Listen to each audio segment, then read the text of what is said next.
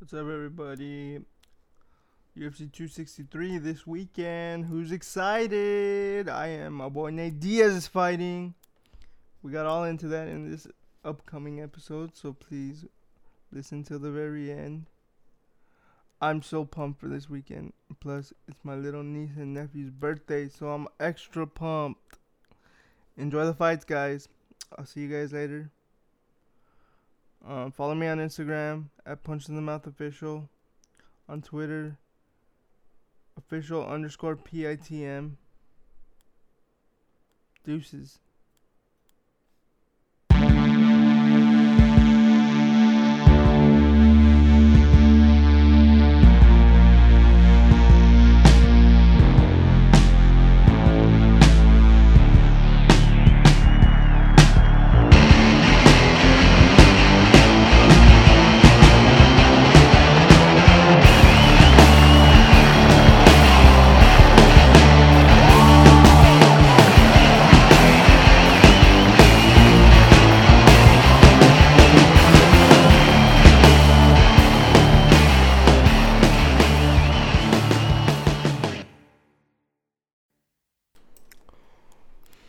What up, everybody? We're gonna get into this real quick.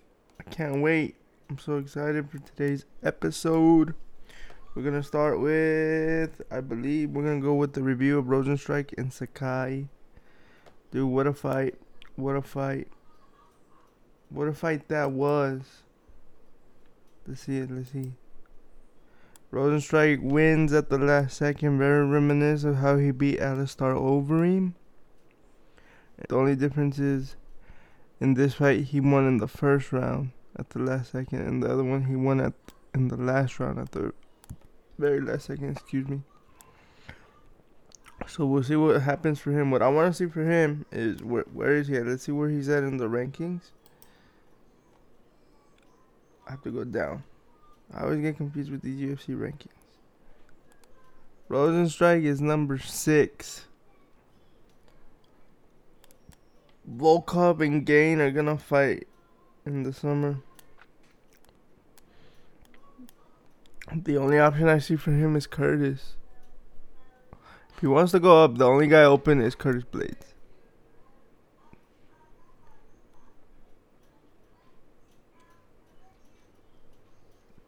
Because the guys above him are Alexander Volkov, Curtis Blades, Cyril Gane, Derek Lewis, Stipe, and then the champ Francis Ngannou. For Augusto Sakai, you give him all Harris. He came off of a loss against Marcin Tybura.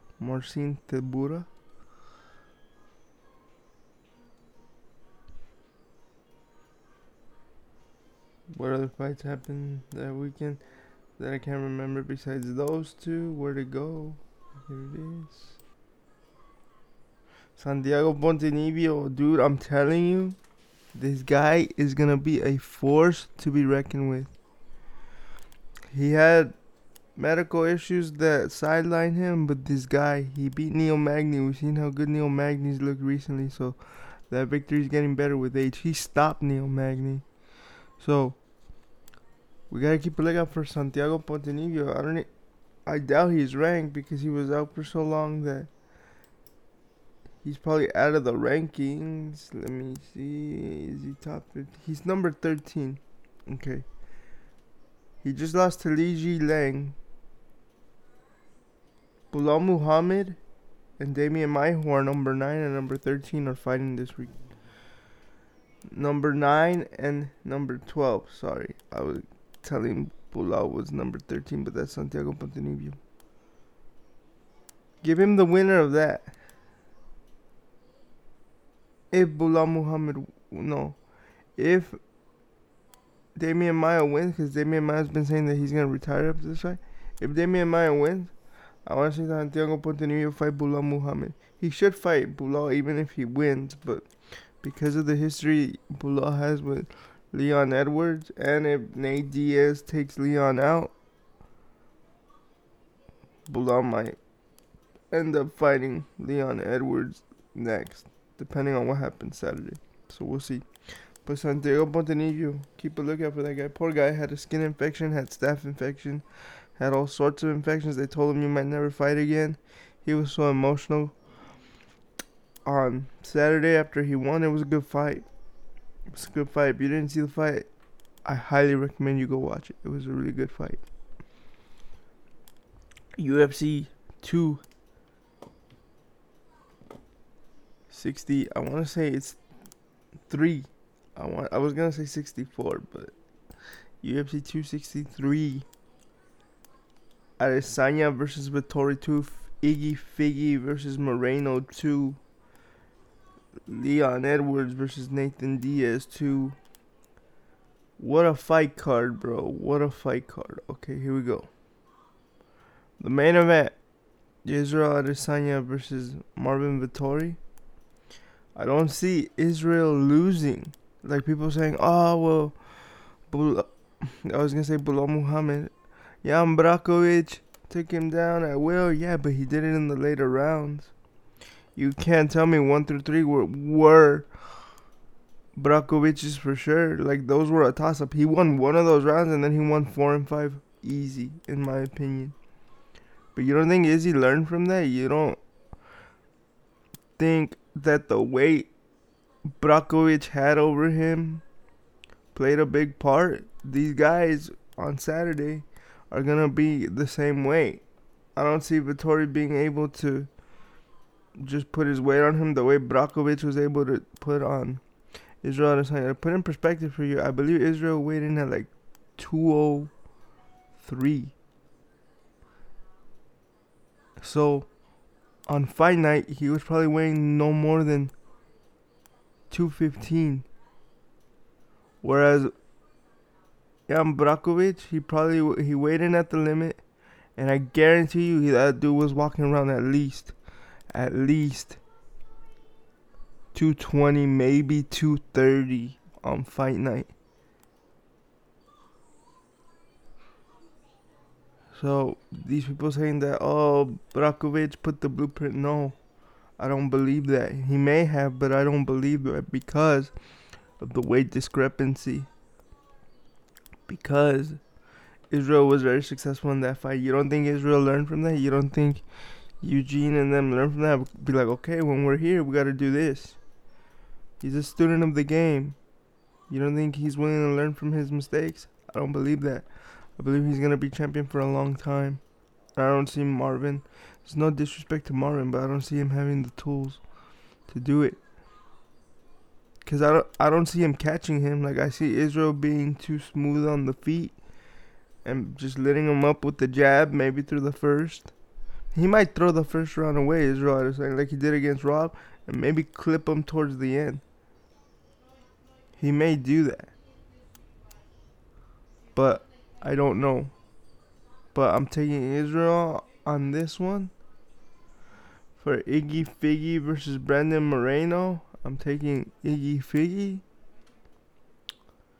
Because, if you guys remember, when they fought in December, the original main event was supposed to be Kamaru Usman versus Gilbert Burns. But for whatever reason, Kamaru Usman says, no, I need more time, so they switched it to February of 2021. So then the UFC were left without a main event. Brandon Moreno fought Brandon Royval, and he won pretty early without taking damage. And then Davison Figueiredo, who I keep referring to as Iggy Figgy, he won against Alex Perez in like the first minute of the fight without taking any damage. So they just turned those two guys right around and made them fight 4 weeks later. What you probably don't know is that Davison Figueiredo, the cut is very hard on his body. So imagine like his body already feeling it from the cut in November. And then he probably didn't put on a lot of weight.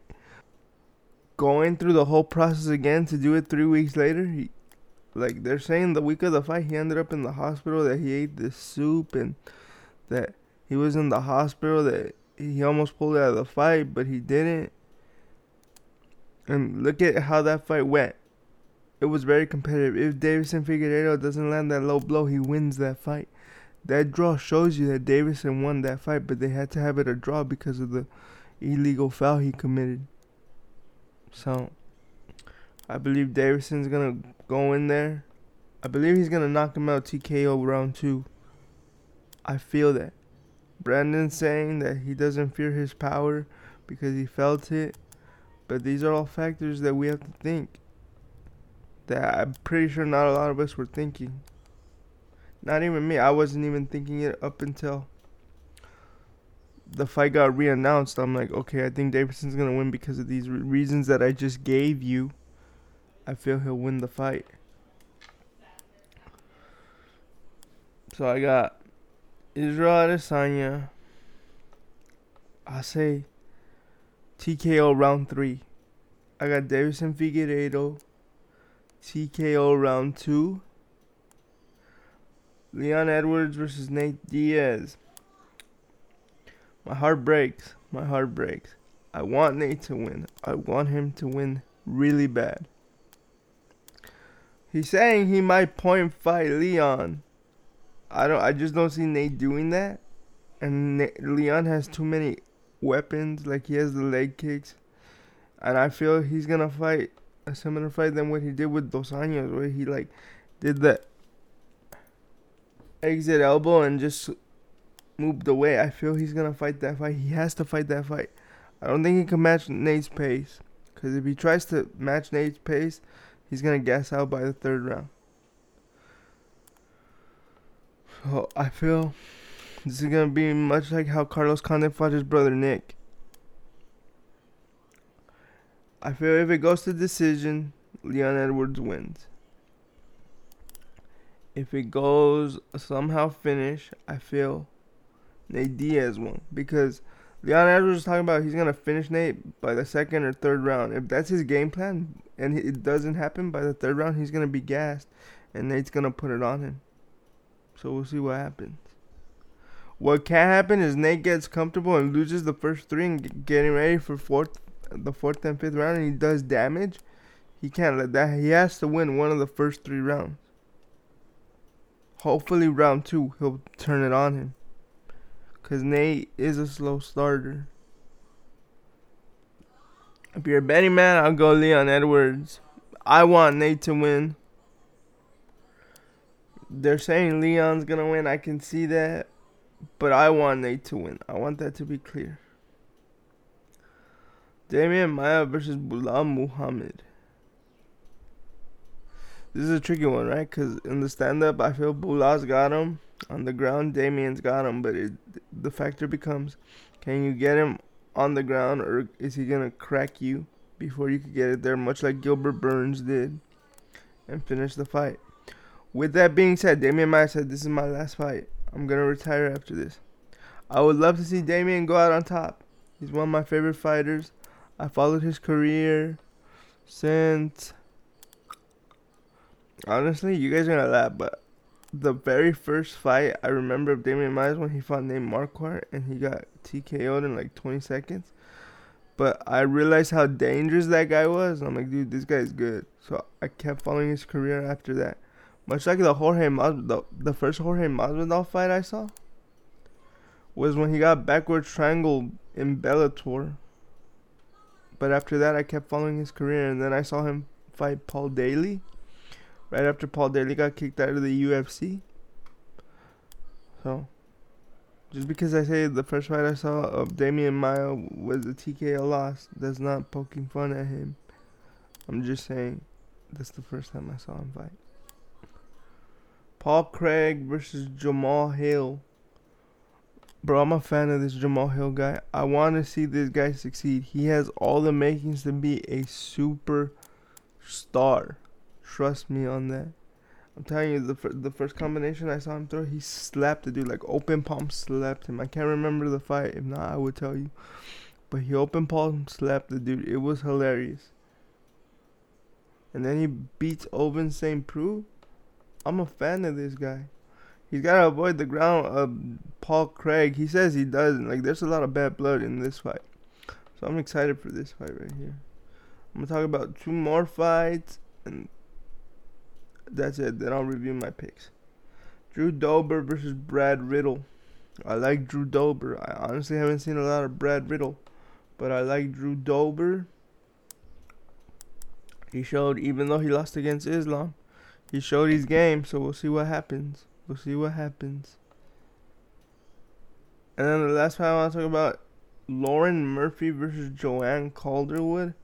I don't understand how this fight got put this low on the card. They should be the main event of the prelims, like, honestly, because the implications this fight has for the women's flyweight division. If Lauren Murphy wins, she's the number one contender. If they don't give it to her, they're hating, bro, like they are. They need to give it to her if she wins. She should have got it after her last win, but I understand that Jessica took out Caitlyn in devastating fashion, so she got it. But Jessica just lost to Valentina. So Lauren Murphy, even if Joanne Calderwood win, like, the winner of this is the next one. Because the title shot was Joanne Calderwood. She lost to Jennifer Maia. Okay, she came back. She won another one. So if she wins this one, I feel Joanne Calderwood should get it as well. So you should look at this fight as a number one contender fight, because that's what it is. Damn, what a card. So I got Israel Adesanya, Davison Figueiredo. If you're a betting man, Leon Edwards, but I personally want Nathan Diaz to win. I got Bilal Muhammad. I got Jamal Hill. I got Drew Dober. And then, because I like this fight so much, I don't really care who wins between Lauren Murphy and Joanne Calderwood. I like both of them. So there are my picks. Where'd my mouse go? I'll post them up later on my social media, so keep a lookout.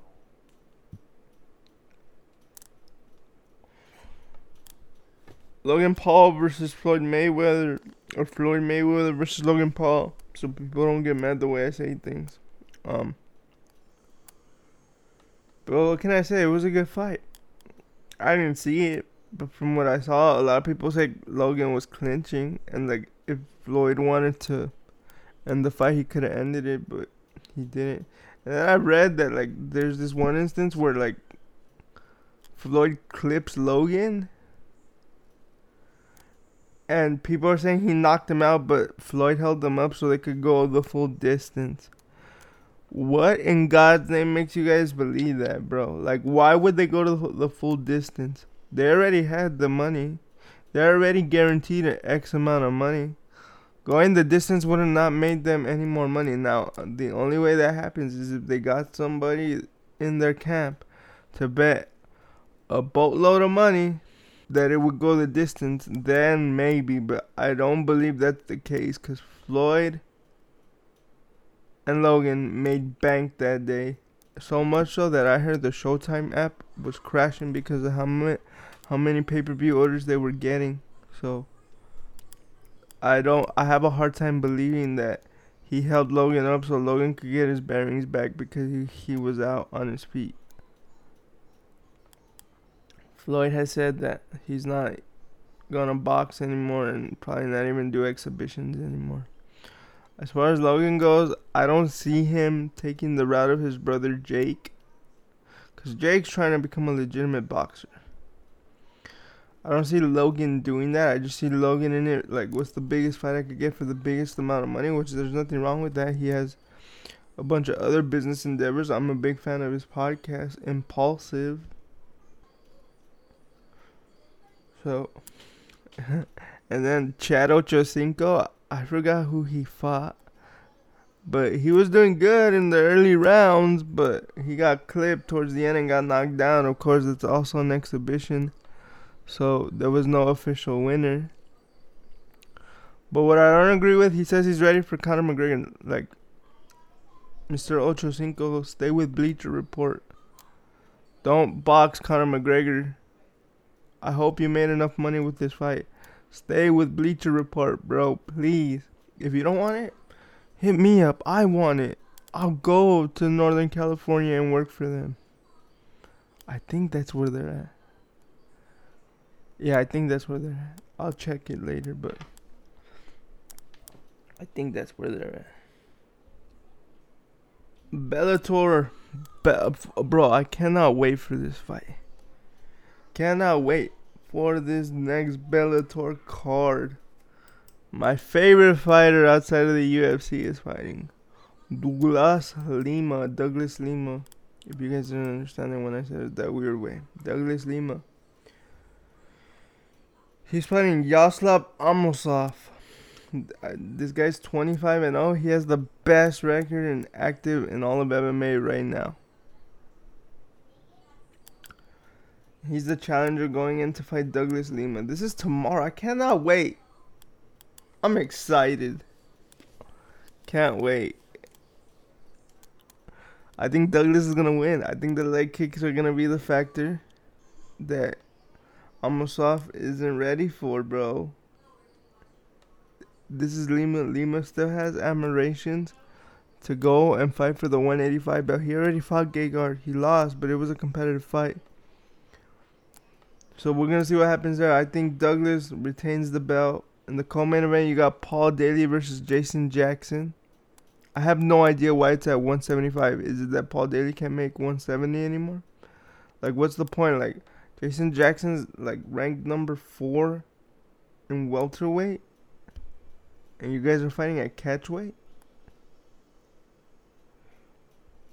So what if Paul Daly wins? Like, what does that do for him? What does it do for Jason Jackson if he wins? I don't think it does anything for either of them.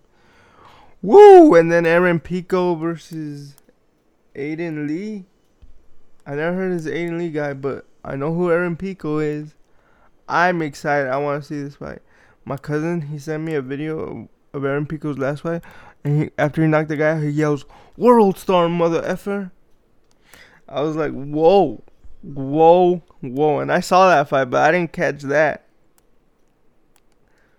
Aaron Pico's a cool cat, bro. Nick Newell. If you guys don't know who Nick Newell is, he's the one-arm MMA fighter. He's gonna fight Bobby King. I like Nick Newell. I'm gonna be watching that. But yeah, man, these Bellator cards, they're absolutely good. I'll tell you that much. If you guys are an absolute homer for one organization, you're not going to notice any of these fighters I just said. They're all very good. But people like to watch what they watch, bro. I can't. I can only try to persuade you to watch these other guys, but if I can't, I can't. I would want everybody to, so they could stop saying UFC's the shit. They kind of are, bro, but there are other fighters that are very good as well. Like, I want to see Diego. I was going to say his brother Diego, who is in the UFC, I think. I want to see Douglas go to the UFC. I want to see the Pitbull brothers go to the UFC. More specifically, Patricio. So I got Douglas Lima. I'm going to go with Jason Jackson and Aaron Pico and Nick Newell for tomorrow. We're going to get into the Paulo Costa rant. UFC chief Dana White has emphatically shut down Paulo Costa after the Brazilian urged the sport to pay him more money for being a main event fighter. The UFC middleweight contender recently took to Twitter to voice his displeasure about the current pay situation before moaning about how much YouTubers are earning for their exhibition fights. Costa refused to fight Jared Cannonier in August as he believed the promotion weren't paying him enough to compete, which led to his rant on Twitter. So, Paulo, I guess, saw the numbers of what Logan Paul was going to make against Floyd Mayweather. And he wasn't with it, bro. He wasn't with it. These are Paulo's tweets. Less than 350K is a joke. UFC needs to pay me as a main event fighter to have fighting in main events. YouTubers are showing all disgrace on this business. Just to be clear, I never signed or locked up that contract. Why UFC announced this fight if I didn't sign? My question too. Those were all Paulo's tweets. First of all, he's mad because he's realizing how much Logan Paul made against Floyd Mayweather and how much Jake Paul's probably going to make against Tyron Woodley in August. What I don't understand is, like, these guys signed these contracts, right? What I don't get is, so, like, if I sign a 3-fight deal, am I wrong in thinking that it says I'm guaranteed, for example, $500K after this 3-fight deal? That's my fault for signing that contract, right? Like, that's my fault. Like, if I wasn't happy with it, I wouldn't have signed it in the first place. He's under contract, White told TSN. I'm supposed to let people out of their contract just because they're mad that YouTube kid is fighting and making money? You should be happy for the kid.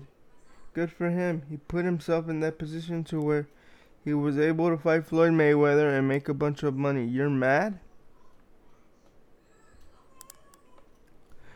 Again, I guess they're seeing that these YouTube guys are making way more than they are. And then Dana White goes, you just came off a ridiculous, horrible performance. Come back and put yourself in a position to do something big. You know what I say all the time? We have fights every weekend, the UFC president continued as he slammed Costa's rant. If you want to stay busy, you can fight every weekend if you want to. Get out of your contract and go do whatever you want to do. So Dana White is basically telling Paulo, fight the rest of your contract out, and then you can go and do whatever pleases you. Which I believe is the right answer. So, if I was in Paulo's position, I don't know how many fights he has left, but for example, let's say 3. If he has 3 fights left, Jared would have been 1, and then 2 more after that. He should have fought Jared.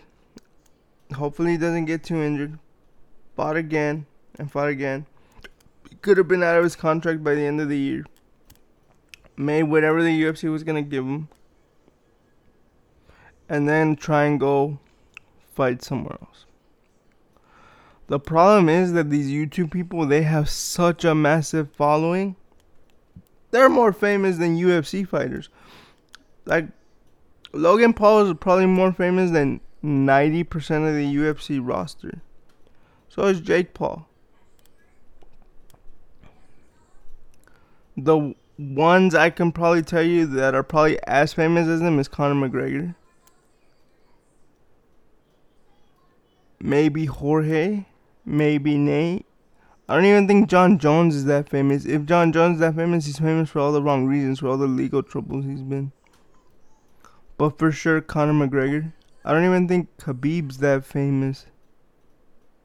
At least not in the US.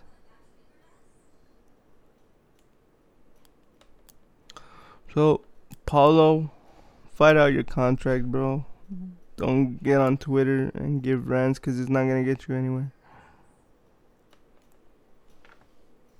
If you guys hear stuff in the background, it's because they're in school in my house. But I had to do this right now because then I don't have time to do it later. So for that, I do apologize. Carlos Condit has a fight on the Poirier versus McGregor 3 card July 10th. He's going to fight Max Griffin. That's a hard fight for my boy Carlos. I want him to win. But we're going to see what happens.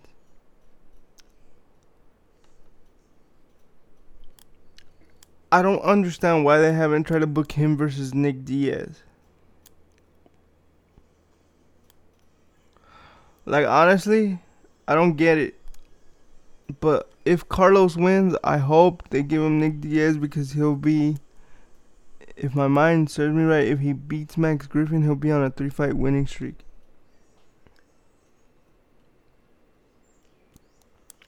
So So good luck, Carlos. I'm rooting for you, brother. Because I want to see you and Nick get in there. We're going to get into Nick Diaz a little later. Woodley. Why Woodley is an underdog in this Jake Paul fight? I'm going to tell you why. Because he's lost his last 1, 2, 3, his last 4 fights. Were they all against absolute killers? Absolutely. To name those killers, they were Kamaru Usman, Gilbert Burns, Colby Covington, and Vicente Luque. Absolute killers.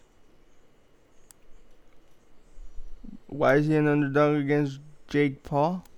Because this is his pro boxing debut. Jake Paul, if he's proven anything, is he can box. His competition isn't very high, but at least he's shown that he can box.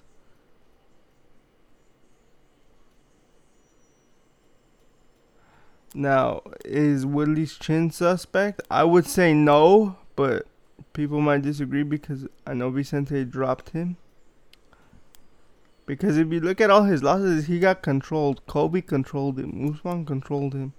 Gilbert, like, he never rocked him. Like, he was piecing him up on the feet, but he never rocked him. Other than Vicente Luque, who hits like a truck, none of those other 3 guys really had Tyron in danger with the hands. And I feel the Tyron that's going to show up in this fight against Jake Paul is the Tyron Woodley that beat Darren Till. That is the scariest Tyron Woodley on earth. Just the way he's been acting. August 28th is going to be very interesting. But that's why Tyron is the underdog, because he's lost his last 4. And he got dropped in his last fight. He didn't get finished with the hands, but he got dropped.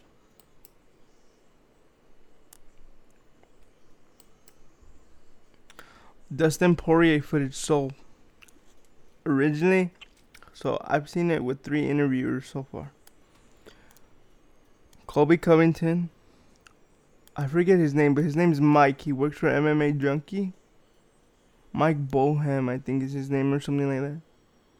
He works for MMA Junkie, and Colby Covington, he goes, I don't know why people keep calling Dustin Poirier a nice guy, and then he shows them a video of Dustin training with an amateur, allegedly. He goes, look at Dustin training with this amateur when he was getting ready for the Khabib fight. Let me back up. For those that don't know, Colby used to train at ATT. And then he got kicked out. Him and Jorge got kicked out.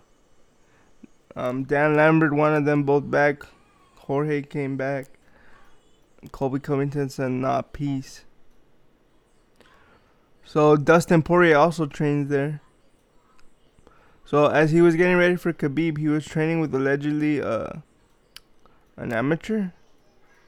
And they were training with no headgear, and I guess he knocks him out because Colby doesn't show the video. I've tried to reach out to Colby to see if he'll let me see the video, but he hasn't responded to me. And you could hear where Dustin goes and knew and raising his hand. So he showed it to that guy Mike, he showed it to the Schmo, and then he showed it to Helene. So there's 3 individuals that have seen it.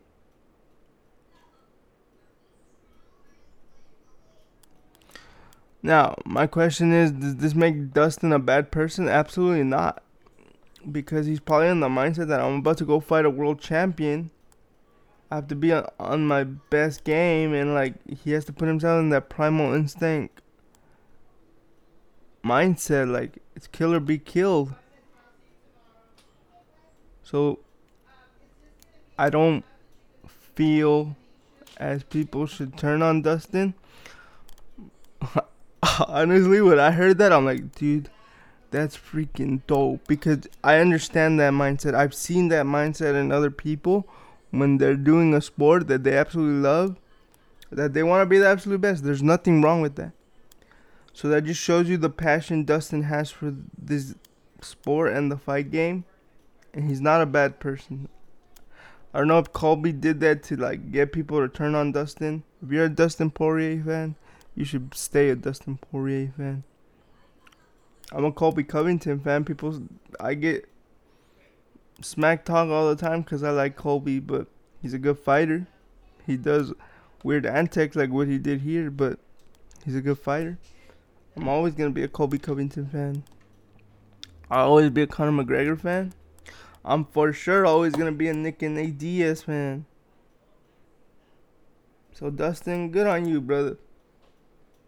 Would I have done that? No, but that doesn't make him a bad person. Anthony Pettis. So, Anthony Pettis was supposed to fight in PFL's return this week, but he got sick, and he's going to fight at the end of the month. I believe on June 21st. What a loss can mean for him. I honestly feel if Anthony Pettis loses, I honestly feel he should retire.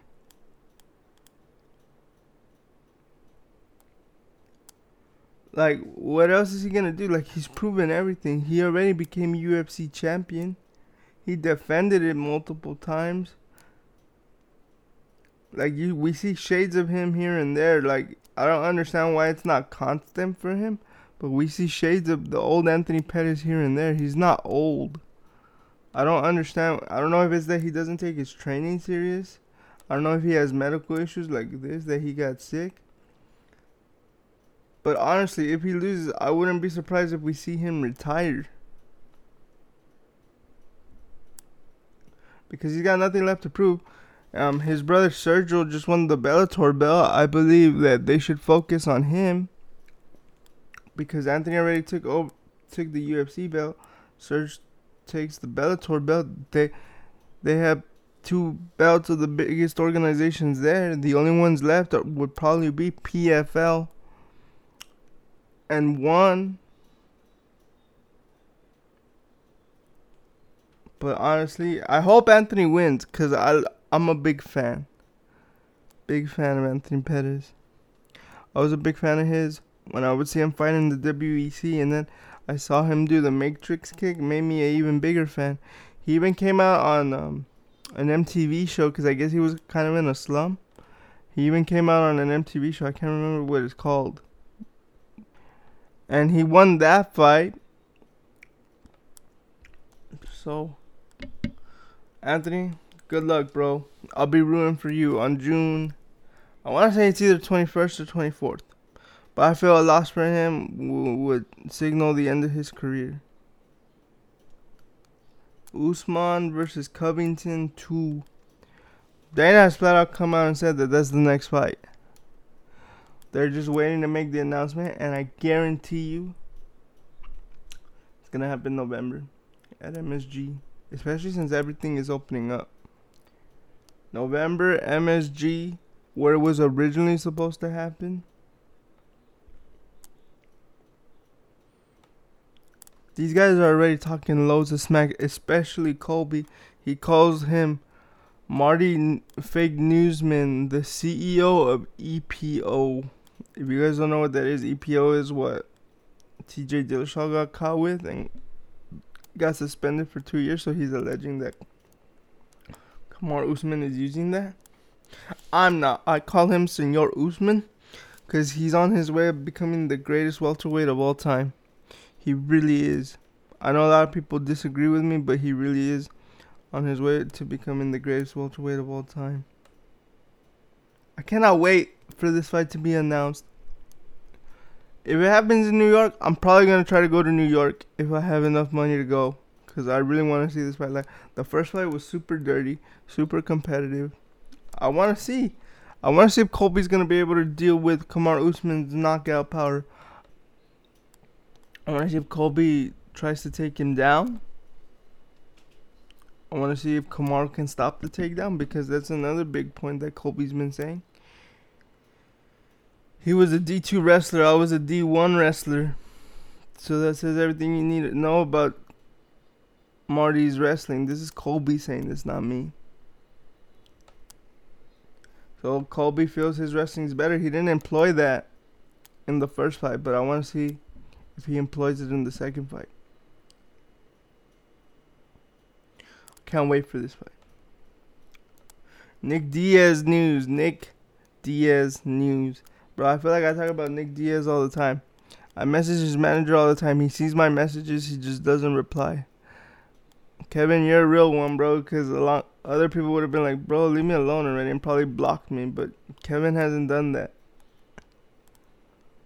Dana says Nick Diaz is coming back this year in 2021.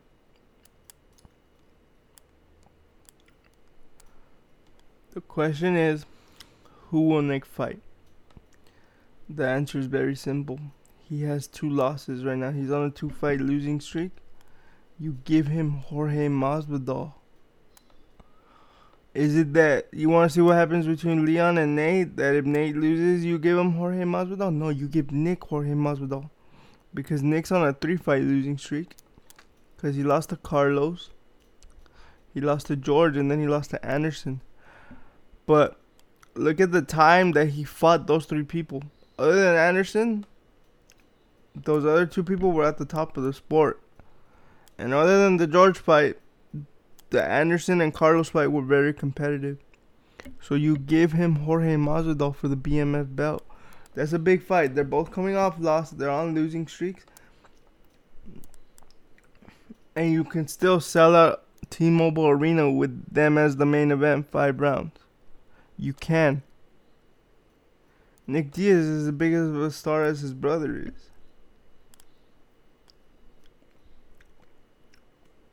Let's get into some current events. Heavyweight matchup change ahead of PFL 6 with Fabricio Verdum, Mohamed Usman out. New heavyweight matchups have been announced for the upcoming PFL 6 card on June 25th. That's when Anthony Pettis is going to fight. June 25th. I kept saying the 21st. After both Fabricio Verdum and Mohamed Usman were forced out of their respective fights. MMA Fighting previously reported that Verdum would be unable to compete after he was not medically cleared to compete again as soon as he was knocked out in his fights against Renan Ferreira. While the result of the fight was eventually overturned to a no contest when replay showed Ferreira had tapped out from a triangle choke, Verdum still took damage afterwards that will now keep him out of action for an extended period of time. Okay. So yeah. So I guess he was because that's weird, right? Because like it's a season, so their debts are set. But I guess they're hoping that they take either very minimal damage and not a lot. But this Fabricio Verdum situation, not the case. He got his belt wrong a couple times. Verdum was originally expected to compete on June 25th, but PFL announced on Tuesday that he was not medically cleared to compete. Meanwhile, Usman was knocked off the card with an undisclosed injury that will prevent him from competing. Usman was originally scheduled to clash with Denis Goldstoff, but now Goldstoff will instead take on Brandon Sales. Sales was successful in his opening round fight after he submitted Usman in the second round at PFL 3 in early May. The upcoming PFL 6 event will ultimately determine the fighters moving on to the playoffs later in the year, which means Verdum and Usman will almost certainly see their seasons come to an end. The PFL playoffs are based off of points accumulated during the regular season fights, but Verdum was only awarded 1 point for his no contest, and Usman has 0 points after failing in his debut fight. Falling in his debut fight. The card is gonna be Kayla Harrison versus Cindy Dandoez, Ali Isbell versus Renan Barão, Denis Goldstoff versus Brandon Sales. Dang, these names are confusing. Bruno Campelozza versus Mohamed Deris. Yeah. I know I butchered a bunch of those names. It's cool. Let's see what else is out there, bro. So yeah, Verdum's out. Kamaru Usman's brother's out.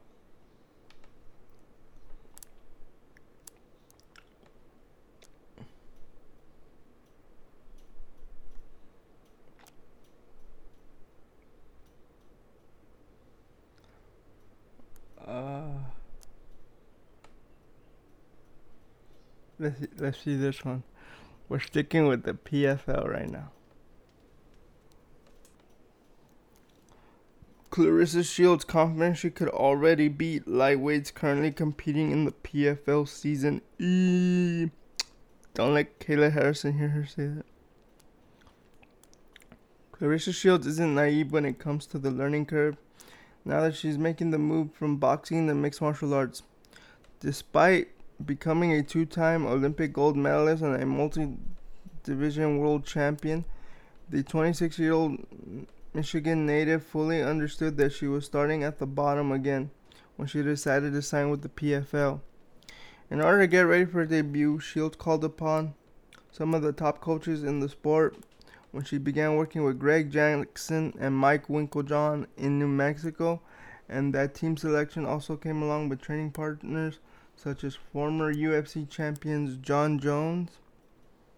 Learning everything required for MMA has been tough, but Shields didn't start this journey because she thought it was going to be easy. I'm a boxer, Shields explained when speaking to MMA Fighting ahead of her PFL 4 debut. I've been boxing since I was 11 years old. I'm 26, so 15 years. It's definitely out of my comfort zone, but I have such a great team and great coaches for them to help me get comfortable with being uncomfortable. When I first came to camp, I was having huge anxiety just about could I do the MMA training? Could I stay calm? If I got taken down, could I even stay calm against the cage?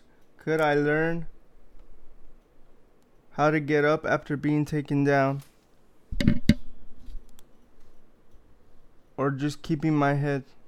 I learned I can do all that and more. I'm happy that we just jumped into all the things that I wasn't good at or I didn't know. They just started teaching me, and I'm a really great learner. That's something I knew would play in my favor.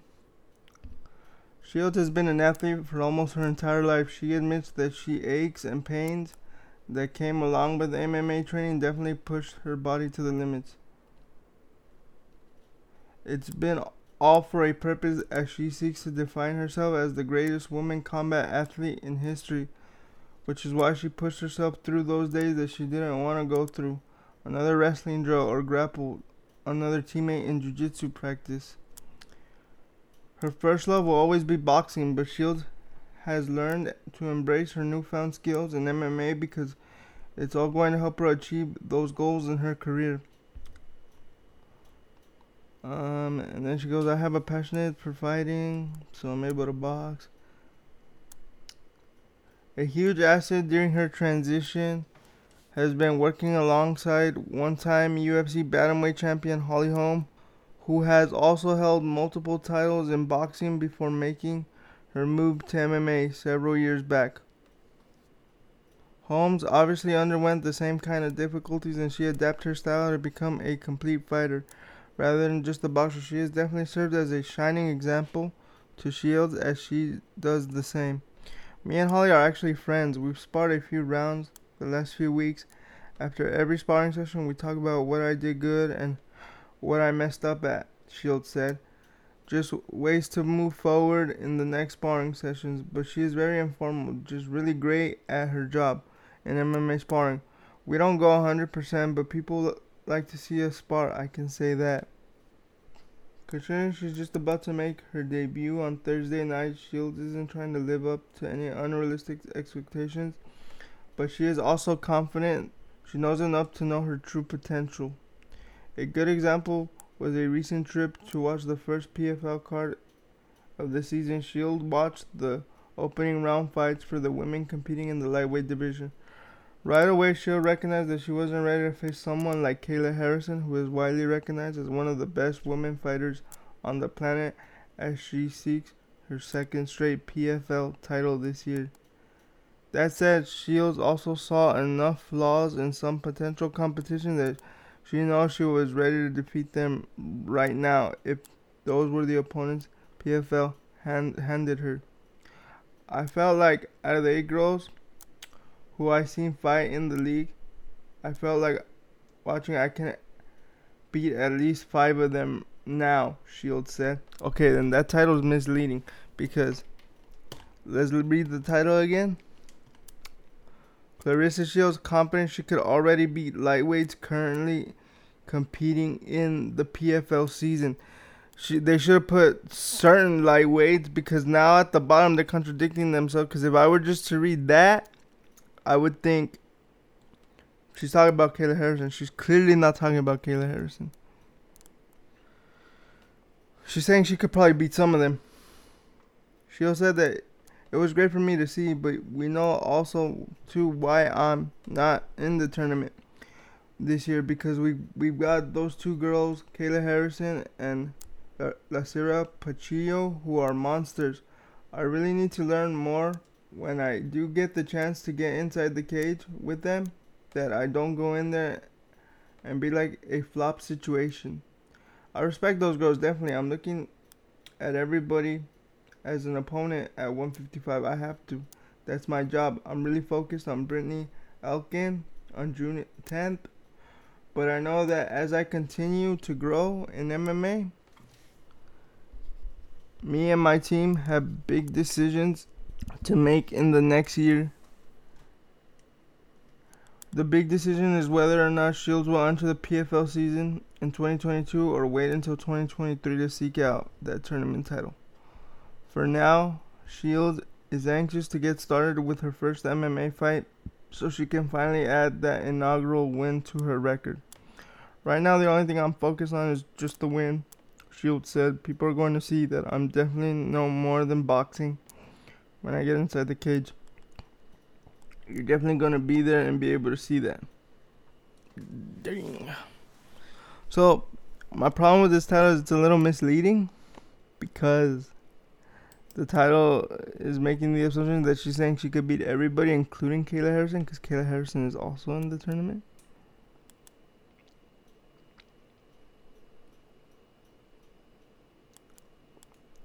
Ooh, let's see this one. Coach Brandon Gibson, I think we have yet to see the most dangerous Jon Jones there is. Really? Let's see. Longtime Jackson Wink striking coach Brandon Gibson has seen Jon Jones move to heavyweight firsthand and is expecting an even more dangerous fighter when he steps back into the octagon.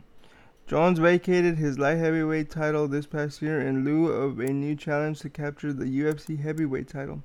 While he has yet to make his debut at the new weight class or receive the fight he seeks with current UFC champion Francis Ngannou, Gibson says that Bones has not only set a tone for himself, but he has also lit a fire under the entire team and coaching staff.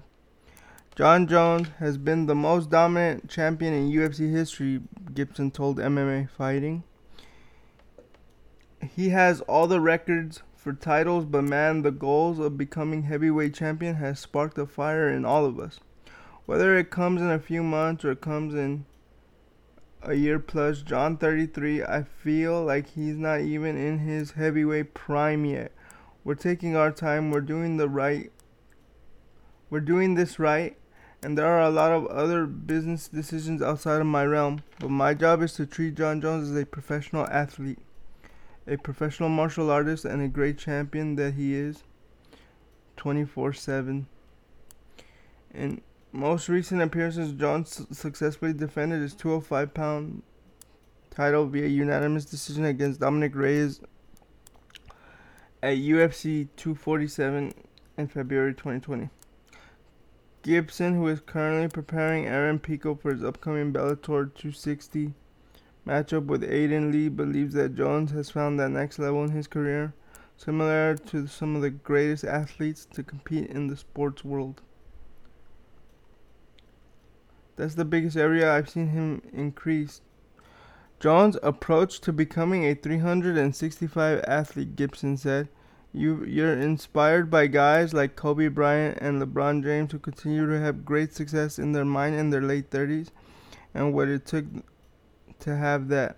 To grow as a professional athlete, Jon Jones has had that in him, man.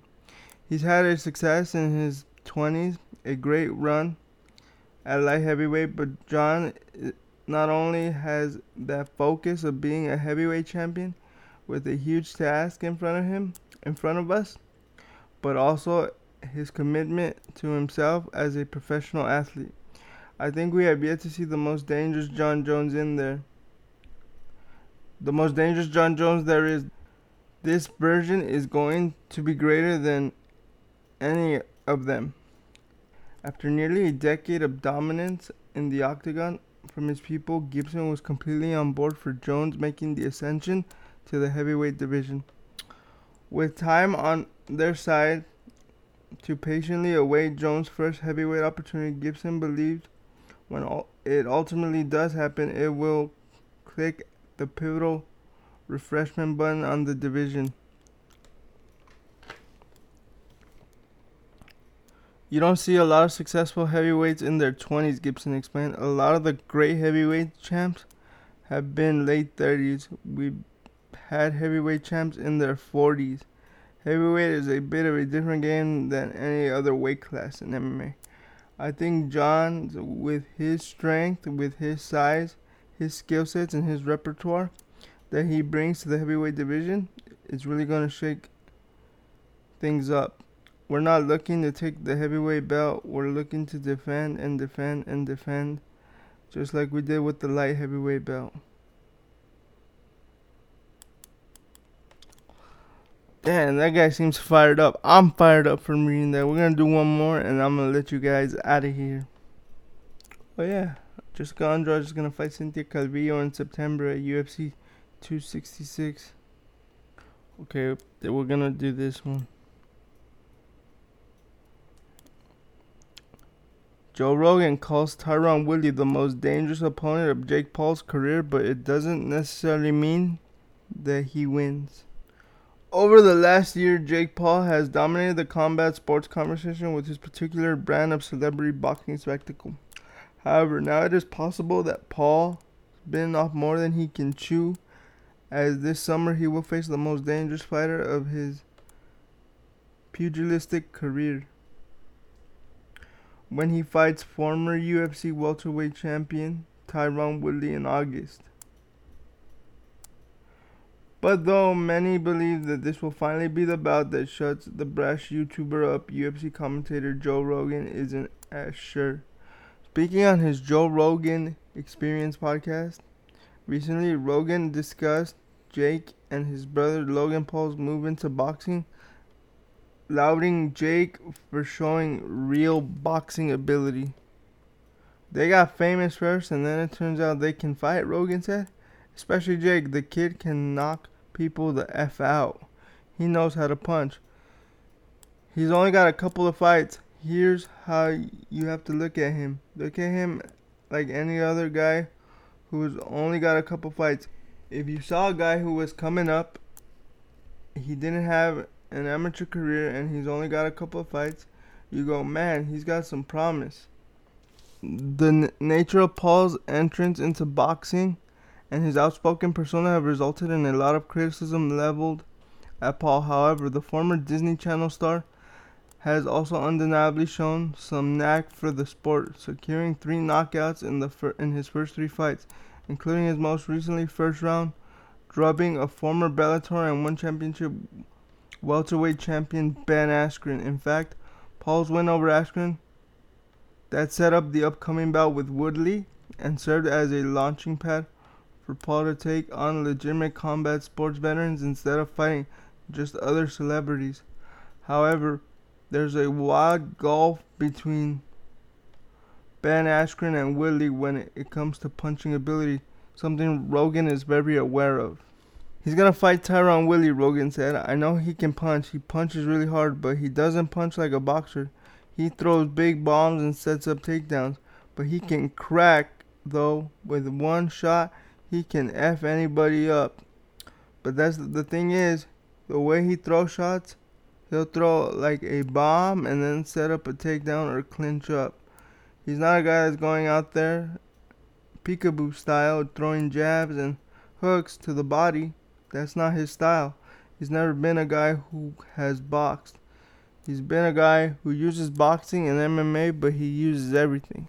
We won't know until they get in there. But the thing about it is, he'll be the most dangerous guy Jake Paul has ever fought, for sure. Not even close. No one more dangerous than Tyron Woodley. Tyron's not just an MMA fighter, he's a UFC world champion. One of the best welterweights of all time. If you look at UFC welterweights of all time, top 3, he's effing phenomenal. Woodley will certainly be Paul's most difficult opponent thus far.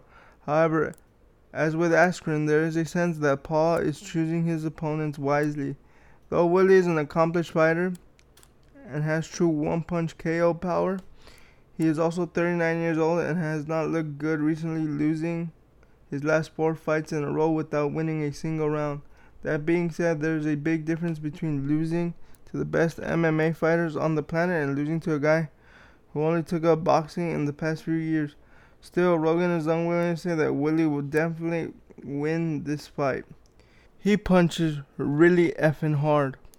And when he doesn't have to worry about wrestling, doesn't have to worry about getting tired, and he can pick his shots, he'll be the most dangerous guy Jake Paul has ever fought. For sure, Rogan said, but doesn't necessarily mean he'll win. I think Jake Paul can effing box. If you look at the Nate Robinson fight, I know Nate didn't know what he was doing, but the way he landed those punches, he cracked him and knocked him out. Moving backwards, he can move backwards and plant. He doesn't have to wind up his movement. His brother has wind up shots. His brother was throwing windmill-y type arm punches. Jake throws straight and hard. They're much more dangerous. Paul and Woodley are set to fight August 28th in Miami, Florida. The bout will be on Showtime pay-per-view. Like, that's the thing. Is the Tyron that shows up the dude that falls flat? Or is it going to be the dude that boxes him up? The way he's talking, it sounds like he's going to box him up. So we'll see. I'll do one more. This isn't a story, but apparently that wait, where'd it go? So apparently Brian Ortega versus Volkanovski is targeted for UFC 266 in September. We'll see what happens there. Can't wait for that. But with that being said, guys, deuces. Enjoy the fights. Stay safe. Wear your mask. Go get vaccinated. If you don't want to get vaccinated, please be safe around people you haven't been around. Deuces.